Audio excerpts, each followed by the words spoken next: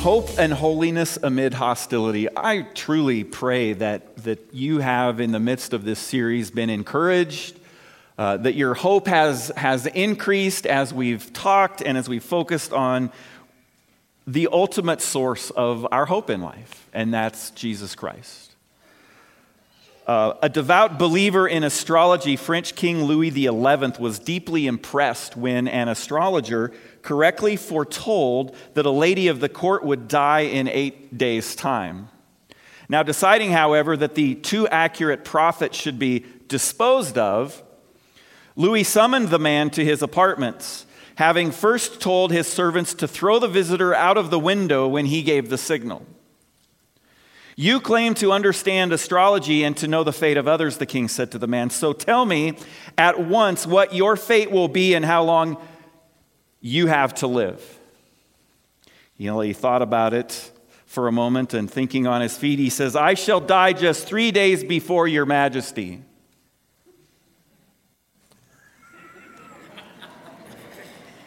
Right?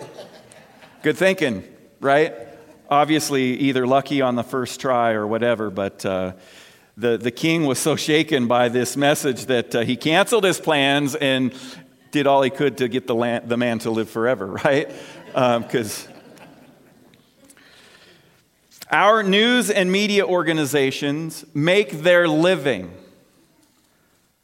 They get their viewership by using these powerful forces: discontent and curiosity, and anxiety and fear. Think about that. Think about the last news report that you watched. They get their viewership from those things. Meteorologists, right? You wouldn't think, well, what would a meteorologist do? But when you think about them, they spend a lot of time in reporting storms, serious storms, sensational things. I follow one on Facebook. He's a storm chaser, and he thrives and makes his income on natural disasters.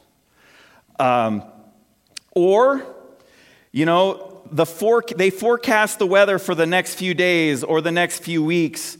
And now they even attempt to give an outlook of what the weather's going to be a month from now or 2 months from now. And I'm always sort of, I don't know, you know this, I appreciate the length of time and explanation that Don Day goes into his weather reporting, and then some people always say to me, "Oh yeah, you trust Don Day, huh?"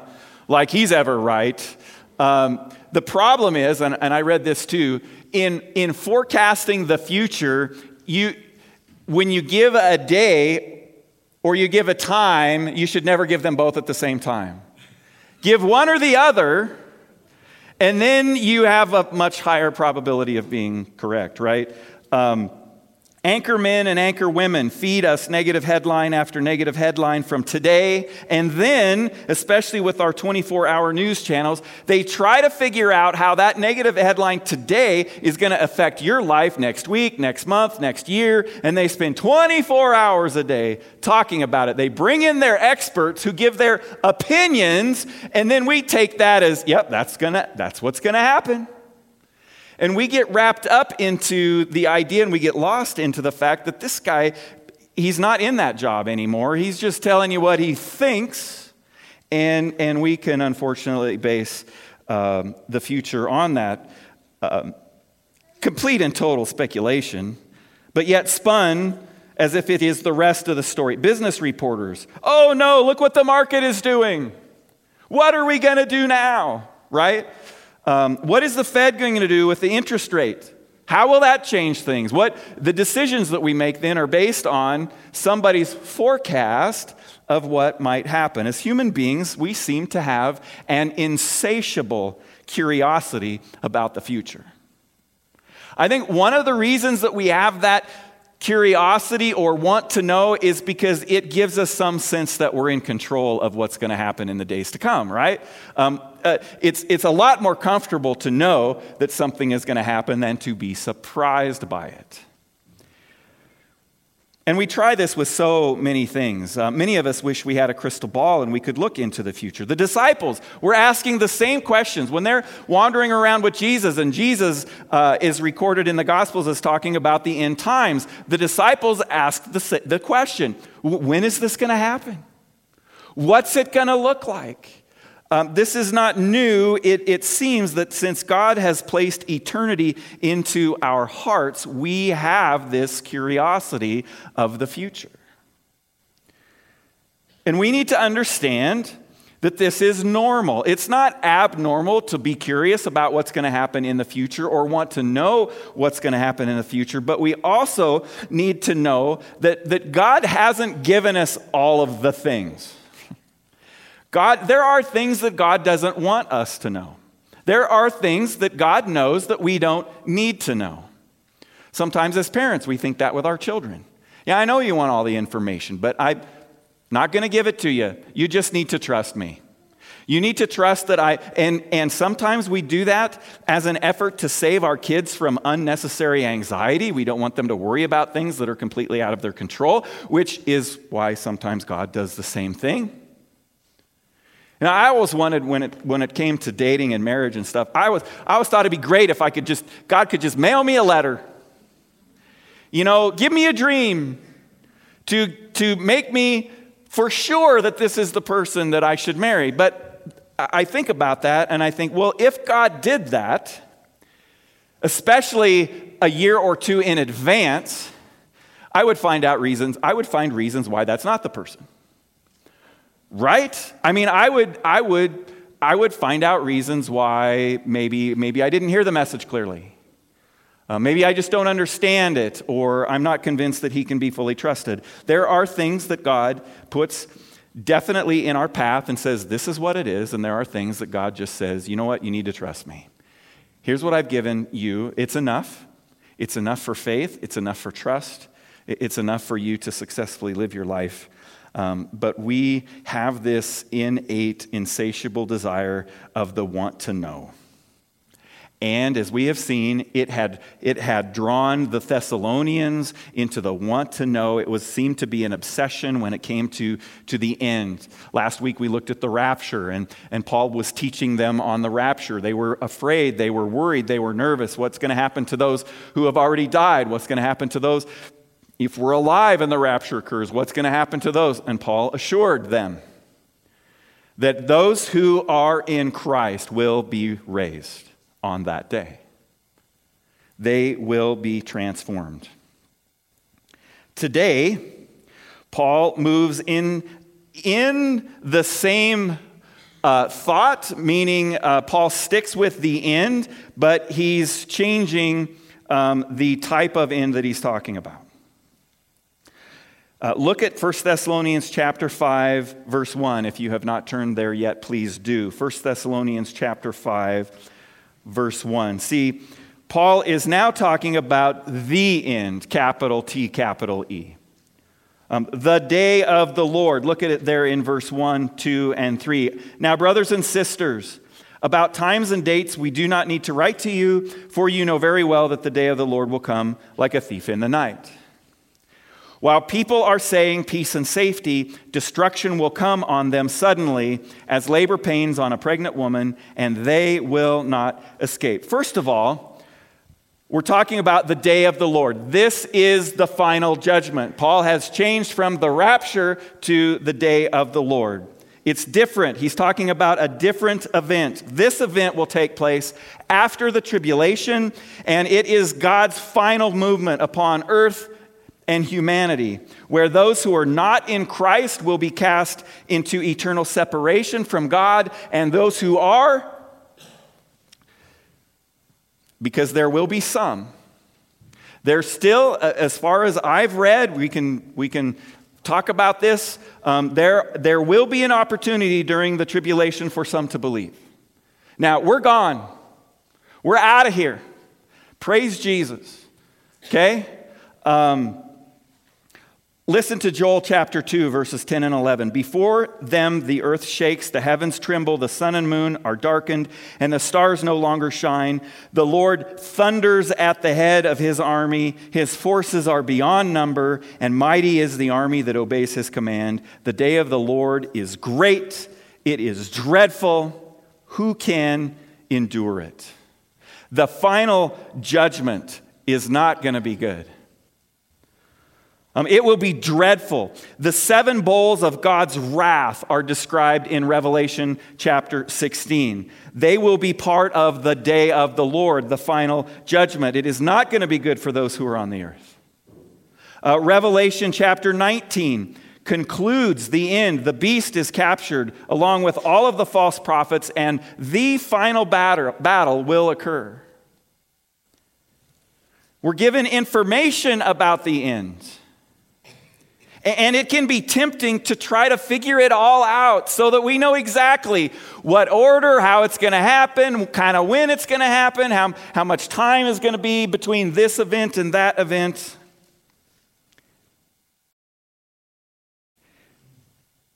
I'm convinced we can't know that. And we need to be okay with that. We need to be okay with, I don't know. Just as the disciples had to be okay with Jesus saying, I don't know. In fact, Jesus said, I don't even know.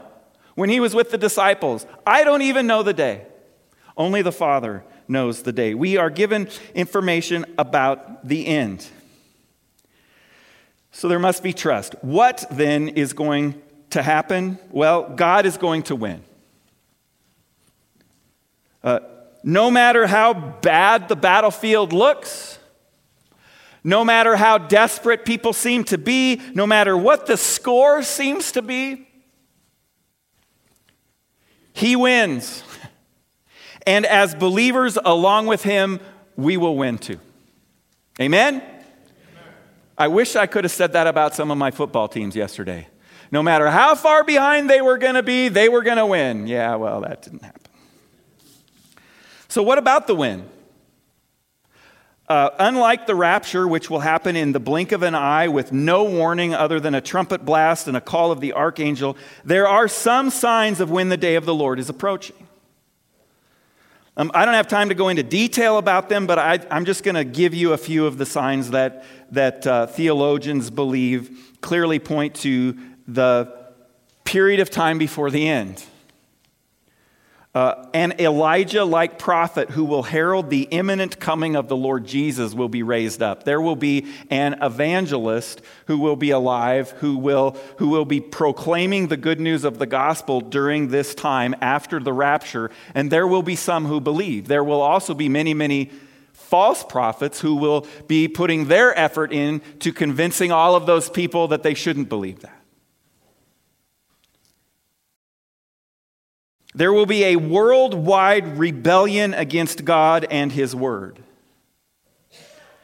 The rise of the Antichrist, who will take his seat in and desecrate the temple of God, will happen.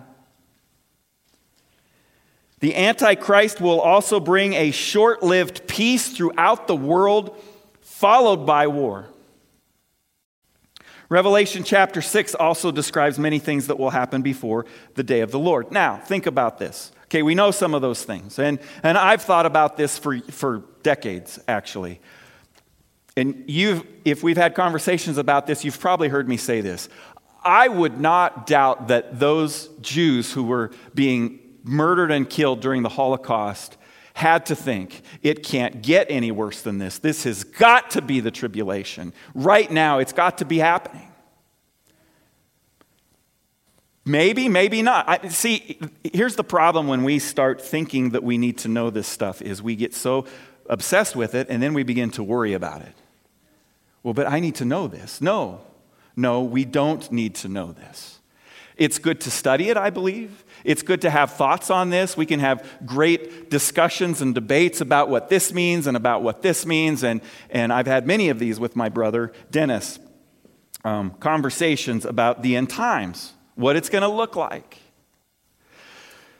But if we become obsessed with it, it brings us into... I think it actually feeds into what the enemy wants from us. And here's what I mean by that. We get wrapped up and obsessed with this end time stuff, this information, this trying to figure all of this out, that we forget to live our life today. And my question to you, in order to try and keep a balance with being interested in this, because I'm not saying that you shouldn't be, or that we shouldn't study it or try and figure these things out. Paul is teaching the Thessalonians and us about it right here. But the end of a period of time when we have gone either or instead of both and, when it comes to living and being obsessed or super focused on end times theology. The question I would have for you is, at the end of your life, when you take your last breath, if you were given a moment to look back on the last 10 years of your life, would you say that all of your effort to understand that helped accomplish the mission of God through your life in the last 10 years, or did it detract away from it? Just a simple question to ask yourself. As I live my life today, the things that I'm focusing on, the opinions that I have, the information that I'm pulling in, the priorities that I have in my life, are those things a part of the mission God has for me, or are those things that I have just become attracted to and have gravitated towards? Just ask yourself that question and ask God to answer that for you. So he says about the end that we can't know. Luke 12, verse 39. But understand this, Jesus says, if the owner of the house had known at what hour the thief was coming, he would not have let his house be broken into. So if a robber told you, I'm coming to your house tonight,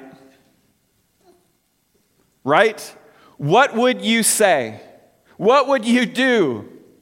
Be like, hey, Sheriff Fleener, I got this guy that's coming to rob me tonight. Could you send a car over? And we would be ready, right? But that's not how they do it. They just show up. And before you know it, you've been robbed, or you may not even know it. I was robbed once from some stuff that was on my driveway, and I'm not sure if it was 2 weeks or a month or 6 months before I noticed that it was actually missing.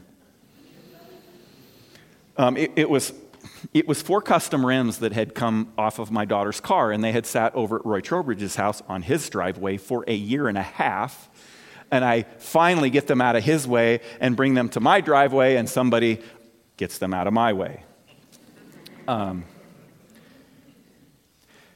See, what Jesus is saying here is, essentially to me, if you know the day, then you're going to do whatever you want until that day. You're not going to be ready. You're going to piddle around and do your own thing, knowing that I got time. See, the problem is the way we live our lives today is just like that. Like somehow we have some knowledge that we're going to live forever, and we just want to live our own life today or for the next decade or two. And I've had lots of people tell me, well, I'll get serious about spiritual things one day. For now, I want to sow my wild oats, so to speak. That's dangerous. Eternally dangerous to live our life that way. So we're not going to know the day. Acts chapter 1, verse 7, he said to them, "It is not for you to know the times or dates the Father has set by his own authority." We don't know when. Jesus could return tomorrow. He could return next month, next year, next century. I truthfully hope that it's sooner rather than later, honestly. But my end, my death, and your end, your death, the day that you take your last breath on earth, could happen today. It could happen next week. It could happen next month. So to me, it doesn't matter. If we knew the day and it was in, 6 years, even 2 years, 1 year, next week, Are you willing to continue to live your life how you want, rolling the dice, banking on the fact that that end is going to come before your end, or that you can just stop the day before and say, okay, I'm in, I trust you, I believe you, so that I'm good for tomorrow? Where's the love in that? Where is the reverence for an almighty, all-powerful creator who created us and everything that we see and has done the work necessary to save us in that?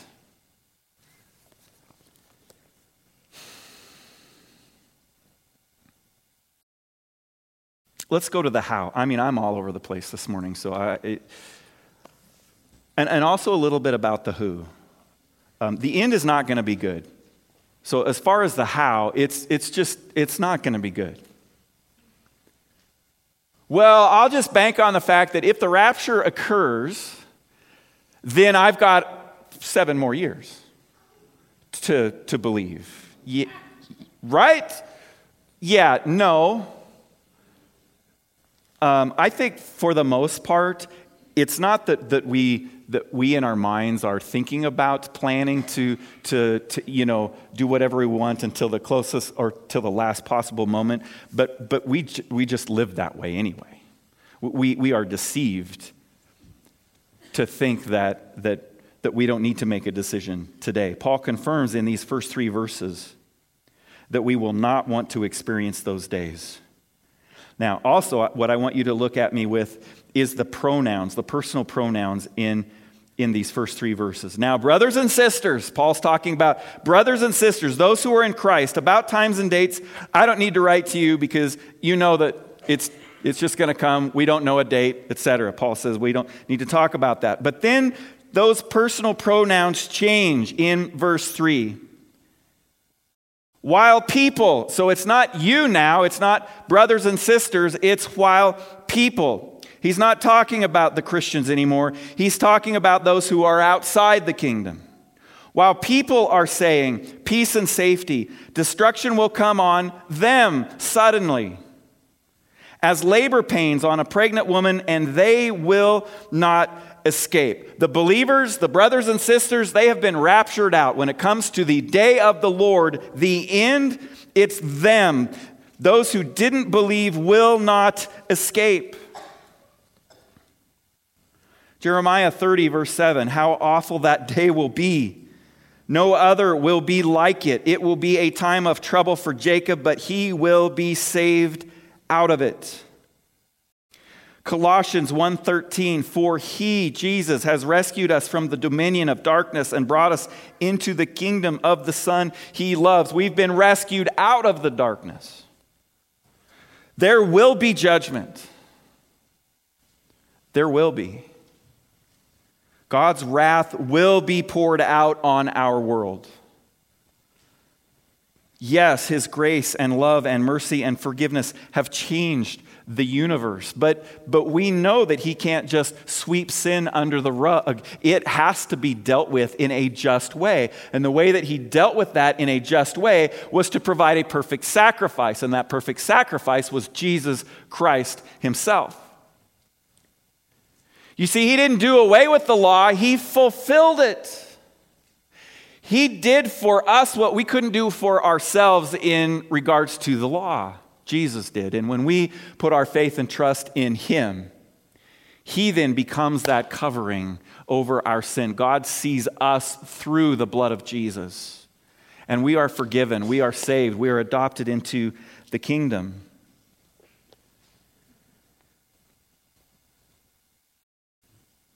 God's justice remains. His holiness remains. Those who aren't in Christ at death or when the day of the Lord comes, they will not escape. And after reassuring us that as Christ followers, we will be resurrected with Jesus at the rapture and warning us to be sure that we are ready, he cautions us how to live right now again. Look at verse 4 and 5. But you, brothers and sisters, you are not in darkness, so that this day should surprise you like a thief. You are all children of the light and children of the day. We do not belong to the night or the darkness. We're no longer wandering around without the necessary information to believe, to be saved. We will no longer be caught by surprise.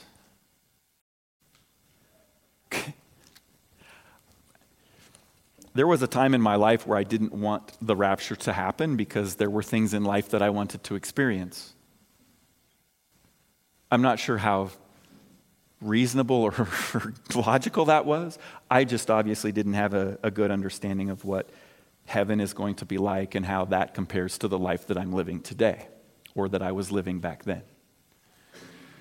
Maybe some of you kids are thinking that same thing. There's things that I want to get married. I want to have children. I want to experience additional things in life. But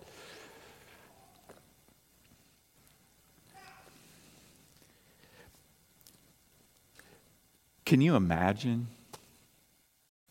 if we're all that are in this room, that are listening online, hear the trumpet blast? I mean, think about that. That would be a shock of a lifetime, for an eternity, actually. And I know many who think that because of some other signs that this is the generation that's going to experience the day of the Lord and the rapture. I don't know that to be true. And I also don't want to fixate on that. I don't want to have hope that the rapture is going to occur. I want to have hope that Jesus is my Savior. You know, that my hope is in the one who saves me, not just the event that's going to be a part of that. Because again, we don't know when our last, we need to be ready.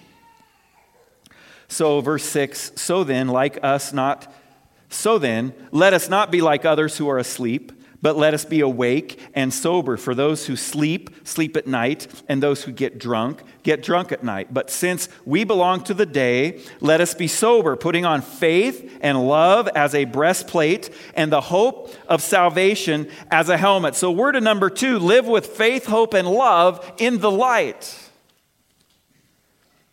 We were all once dead in our sin, but those who have trusted Christ as their Savior have been transferred from the darkness into the light. Ephesians 2:1-3, Paul tells the Ephesians, as for you, you were dead. You were dead in your transgressions and sin, in which you used to live when you followed the ways of the world and of the ruler of the kingdom of the air, the spirit who is now at work in those who are disobedient. There's a spiritual battle going on.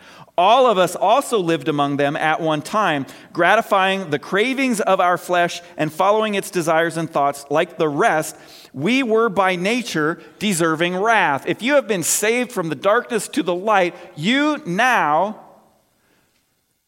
are free from the wrath of God because of what Jesus did. We've been rescued from the darkness. Paul tells the Colossians, for God did not appoint us to suffer wrath, but to receive salvation through our Lord Jesus Christ. The beginning of this letter to the Thessalonians, Paul talks about how they had been chosen by God. They had been chosen by them. For you have been appointed. He died for us so that whether we are awake or asleep, we may live together with him.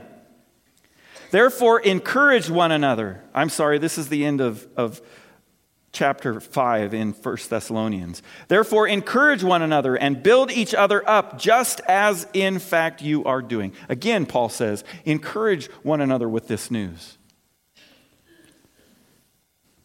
It's both encouraging and sobering. Yes, the end will be an awful day, and those words can be alarming, especially in light of where our world is today. But our hope continues to be strong and sure when we are in Christ Jesus.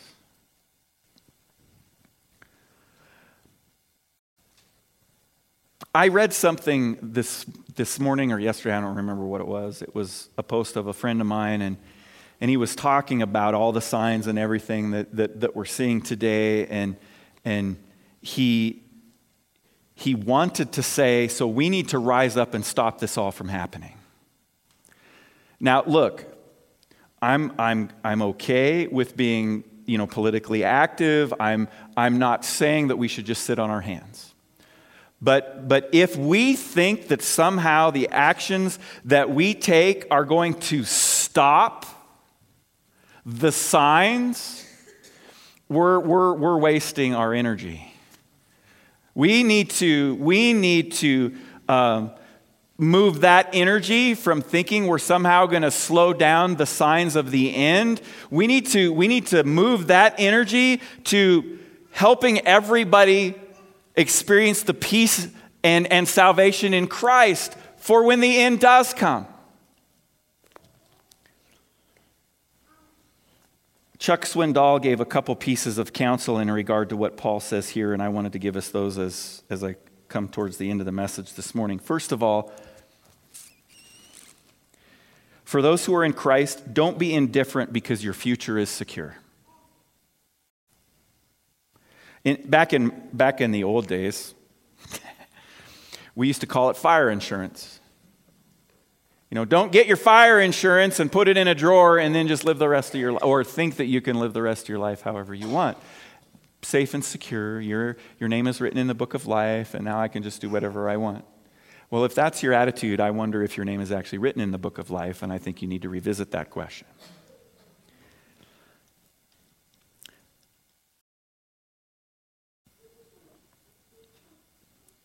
There is still work to be done,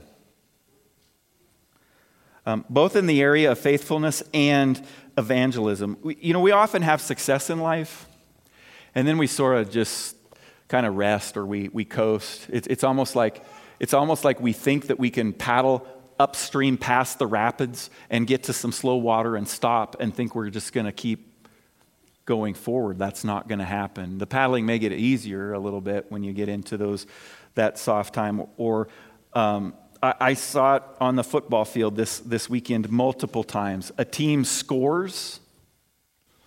I mean, they start the game with this huge sense of urgency, right? And they score and they get ahead and they just sort of all go, we're ahead. And then the next thing you know it, the other team takes 1 minute. It took you 5. It takes the next team 1 minute to march down the field and score a touchdown to tie the game up. And then you're like, oh, whoa, guess we bet it's urgent again. The score is tied. And we have to get to the point where we consistently have a sense of urgency when it comes to people knowing Christ. Because we don't know the day that we're going to be gone and unable to do that. We might be maybe the only person this person knows or has a strong relationship with. And we for sure obviously don't know the day that person is going to take their last breath.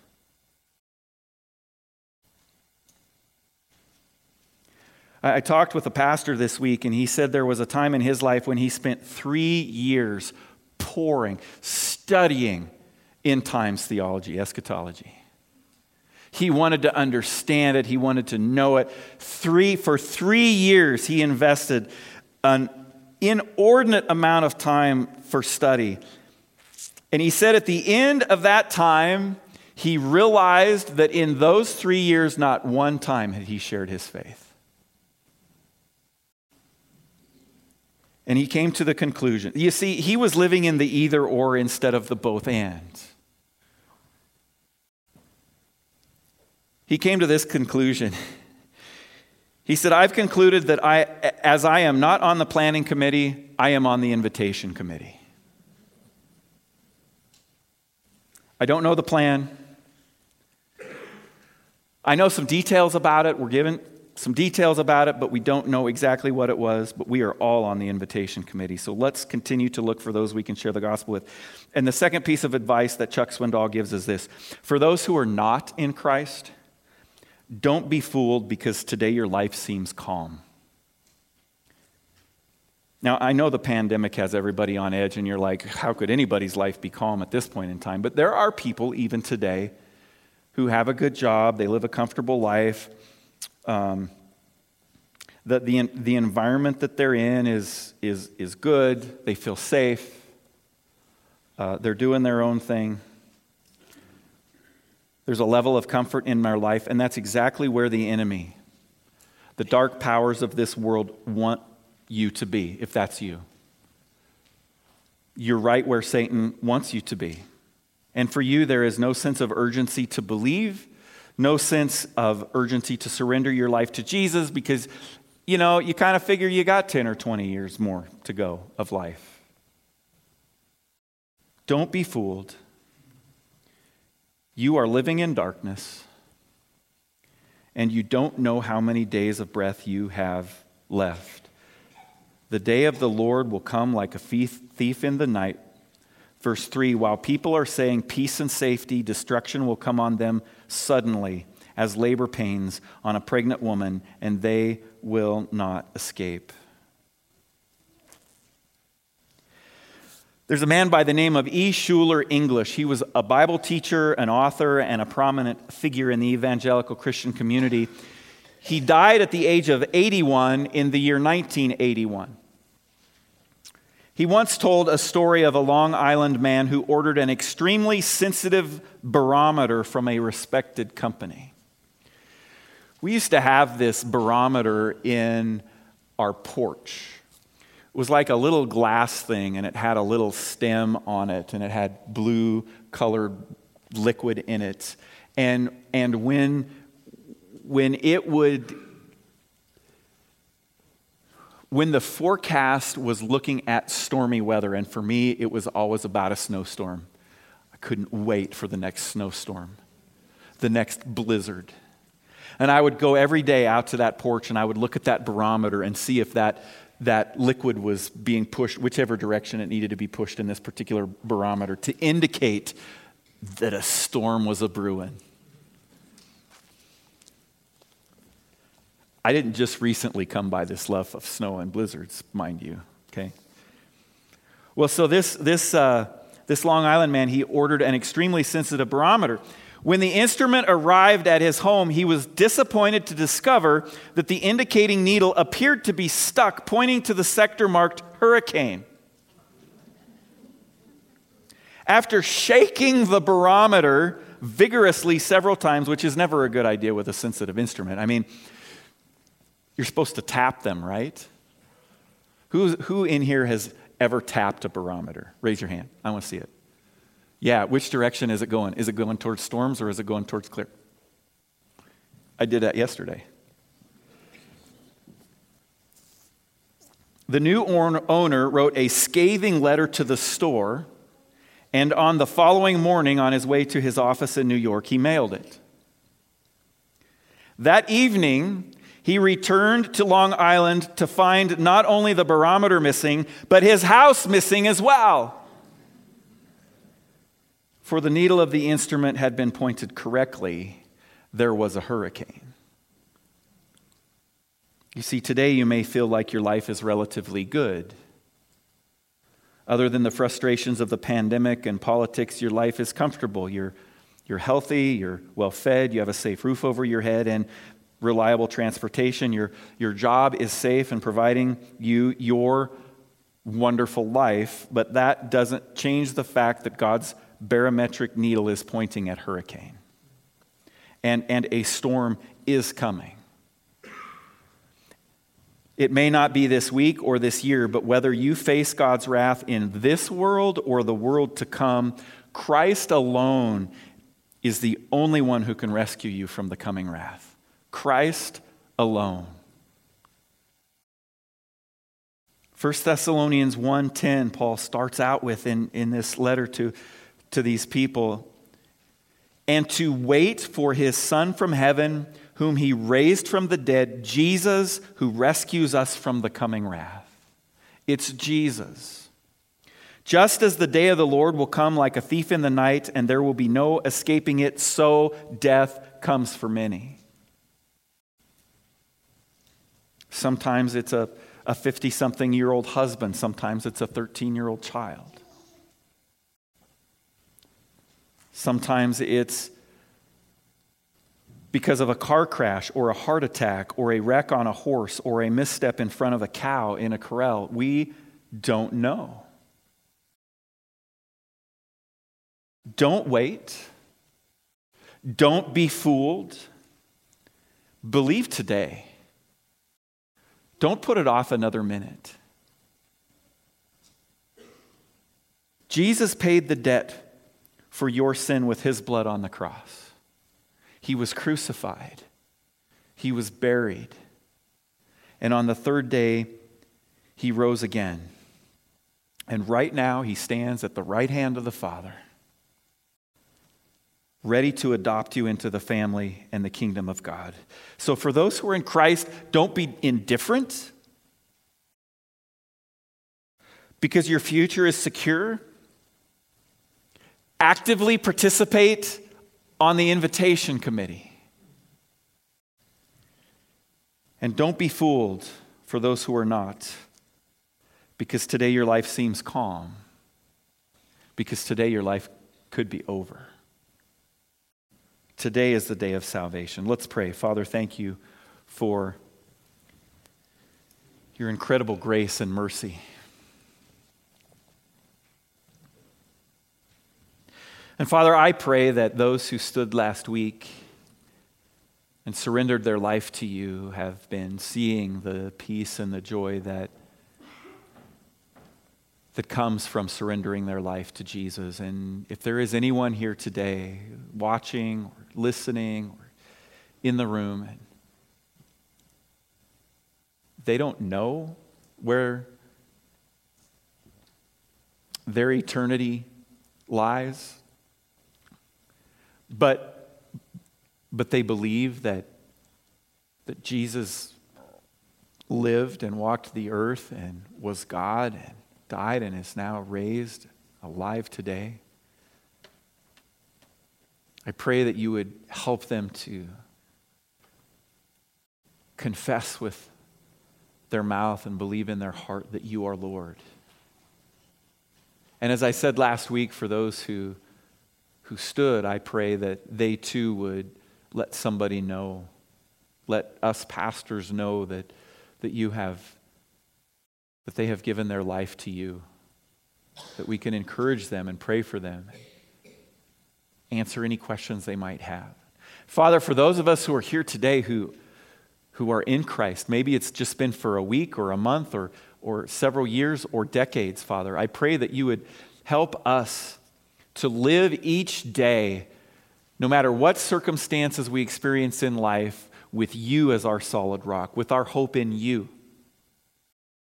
And that as we continue to face hostility, no matter where it comes from in this world, that we would remain faithful to you, anchored and moored to the solid rock that you are. And that as we live that way and as we talk about it with our friends, that they too would see and believe in the good news of the gospel. And Father, thank you for this ordinance that you've given us here today, that we celebrate, that we remember this first Sunday of the month of November. In Jesus' name, amen. So as we close our